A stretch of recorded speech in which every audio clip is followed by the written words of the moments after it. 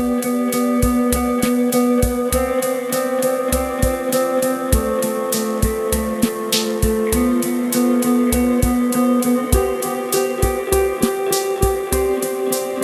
podcast, your chance to explore the connections between the way we live, the beliefs we hold, and the world we're in. This is the fourth week of the Moot St Mary Aldermary Lent course. Vanessa Elston explores the theme of a door has been opened, a room prepared. So, what has the greatest influence on us? What voices do we listen to? The discipline of solitude and silence requires us to reflect on these questions. I think it requires us to ask ourselves, what is it that shapes and determines my day-to-day existence, my day-to-day behaviour, words and actions? What is it that has the greatest influence over who and what I am and do? Is it what I think it is, or are there other factors at play here? And who or what do I want to be the determining influences in my life? And I think we need to consciously and intentionally ask ourselves these questions. And the desert offers us space and time to reflect and to particularly ask, what voices am I listening to? And I think this helps us to continue to ask those questions when we step back into our day-to-day lives.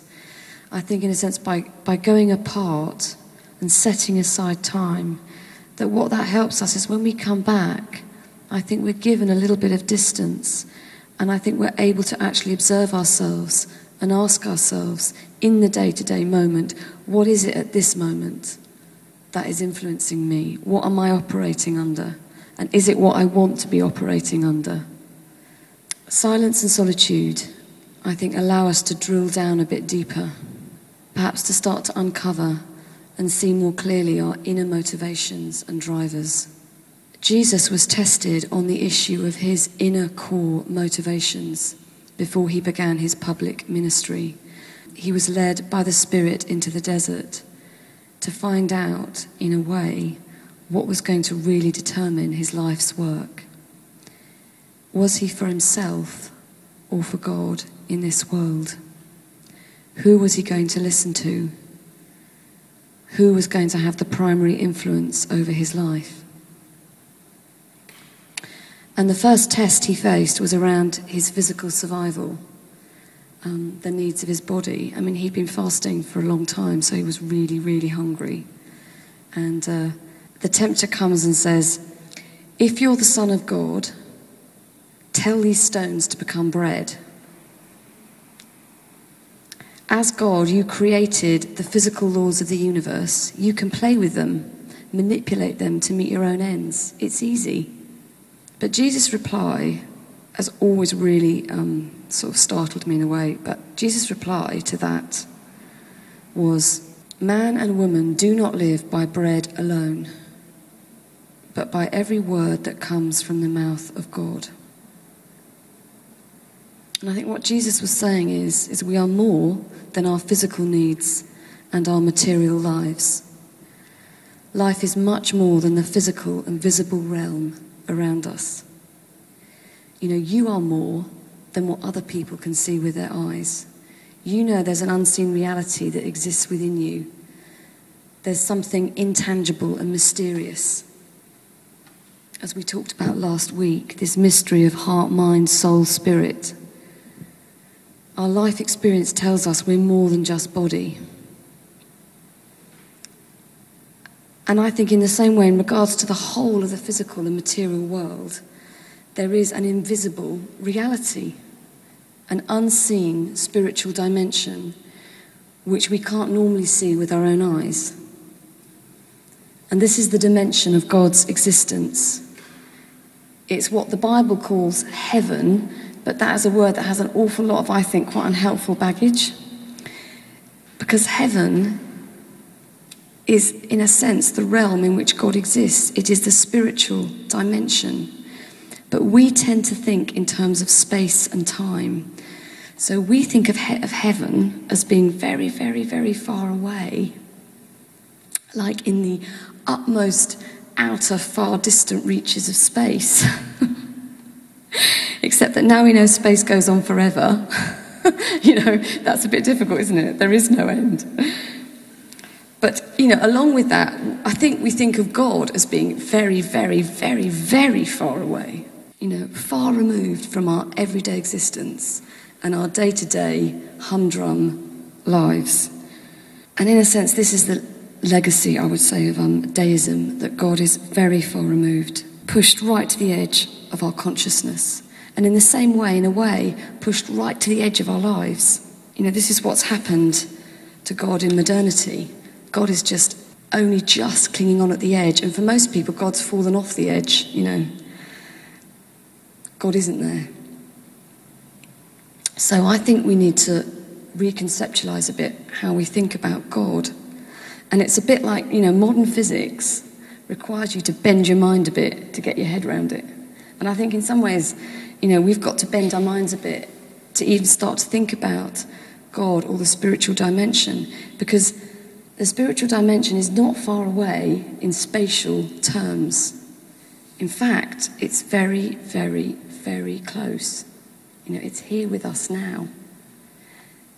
When I was thinking about this, I thought, well, if I could do this, which I can't, but if I could with my hands part the physical realm and show you the spiritual realm, I don't have that power, I would. But I think that's what it's like. We're talking about another dimension that's right here, present, next, right, close. In a sense, God is closer to us than we are to ourselves. It's just that we're unaware of it most of the time. It's just what I said last week.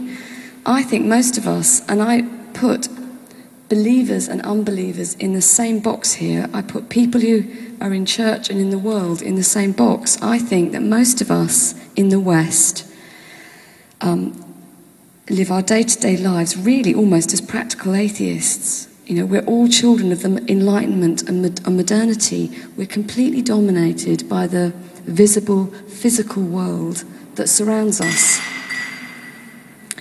And, I think science is amazing. I think the gift of science is fantastic. And, I particularly think the last sort of 20, 30 years has been incredible.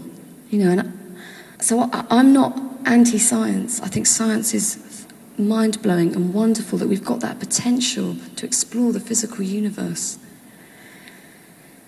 But at the same time, along with all our amazing discoveries and our amazing technology, I think as regards the spiritual dimension in the West, I'm just going to say it as I think it. I think we've become ignorant and arrogant and foolish, because we're literally unseeing and unhearing. We're without knowledge and without understanding and without God in this world. I think we live in a ridiculously reductive understanding of our world. It's like we've got blinkers on. It's like we're living in a tiny little room that we've constructed. But that tiny room really exists within a vast room. Like a vast, wondrous, incredible, amazing reality. But it's like we're only paying attention to the little bit we can see with our physical eyes. So if we're only, I'm going to go back to where I was, which was, I guess, was more of a scientific, physical reality. And I'm sort of equating with this with just trying to live by bread alone. Just attending to our immediate or most visible physical and material needs. I think if we get so into that,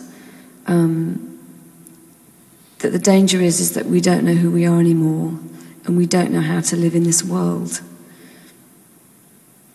And that one of the reasons we do need to go into the desert is to find out first and foremost who we are and what do we truly live by. Do you live by bread alone? What is it that sustains you, feeds you, nourishes you? What kind of food are you eating? What voices are you listening to? And it's interesting, Jesus says, be careful to what you listen to what you pay attention to, what you give your ear to. think carefully about what you allow yourself to be influenced by. And you could say that going into the desert is a bit like going on a detox. You know, we're getting rid of some of the junk. We're getting it out of our system. We're trying to get ourselves healthy again. And anyone who's seeking to become healthy has to look at what they're taking into their body on a regular basis. And I think it's the same with our spirit, our soul, our inner being. You know, what kind of diet are you on? What do you feed yourself with? And there was a point in Jesus' ministry in the Gospel of John where he lost a lot of his followers, his disciples, his students. They left. And I think it was because it was possibly the most difficult teaching he gave. And I think I understand why the Jews were offended, why the people that were listening to him abandoned him at this point, because it is really difficult. And I really feel like I should share this with you, but in myself I feel like this is difficult. I'm taking a risk. Jesus took a risk. But Jesus, basically, at this point in his ministry, he told the people to feed on him. He said, "Your fathers ate the manna in the desert and died. But I am the bread that comes down from heaven. Eat me. Eat my flesh and drink my blood. I am the food that lasts forever, that leads to eternal life. If you partake of me, you will not die. I am real food, real drink." I mean, that's quite a shocking statement.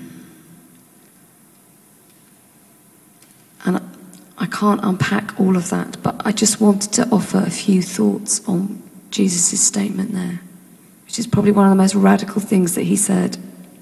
That these words rest on the mystery, okay, that Jesus was fully human, but also fully divine. That in Jesus, God participated in our humanity in order that we could participate in his divinity, in order that we could find our way back home to who we truly are. Jesus offers us himself. It's not an idea, a method, a practice, but himself. You know, when you eat food, it becomes part of you. It goes into your system. And I think Jesus wants us to experience him that directly and that powerfully. And there is a sense that, you know, by coming as a human being, living and dying, that Jesus gave himself fully. Nothing was held back. And that what he sifted through, when he was tested in the desert, you know, he was really asking whether he'd be for God or be for himself. You know, is it about his survival, his power, being recognized? And I think what was sifted through in the desert determined his life trajectory.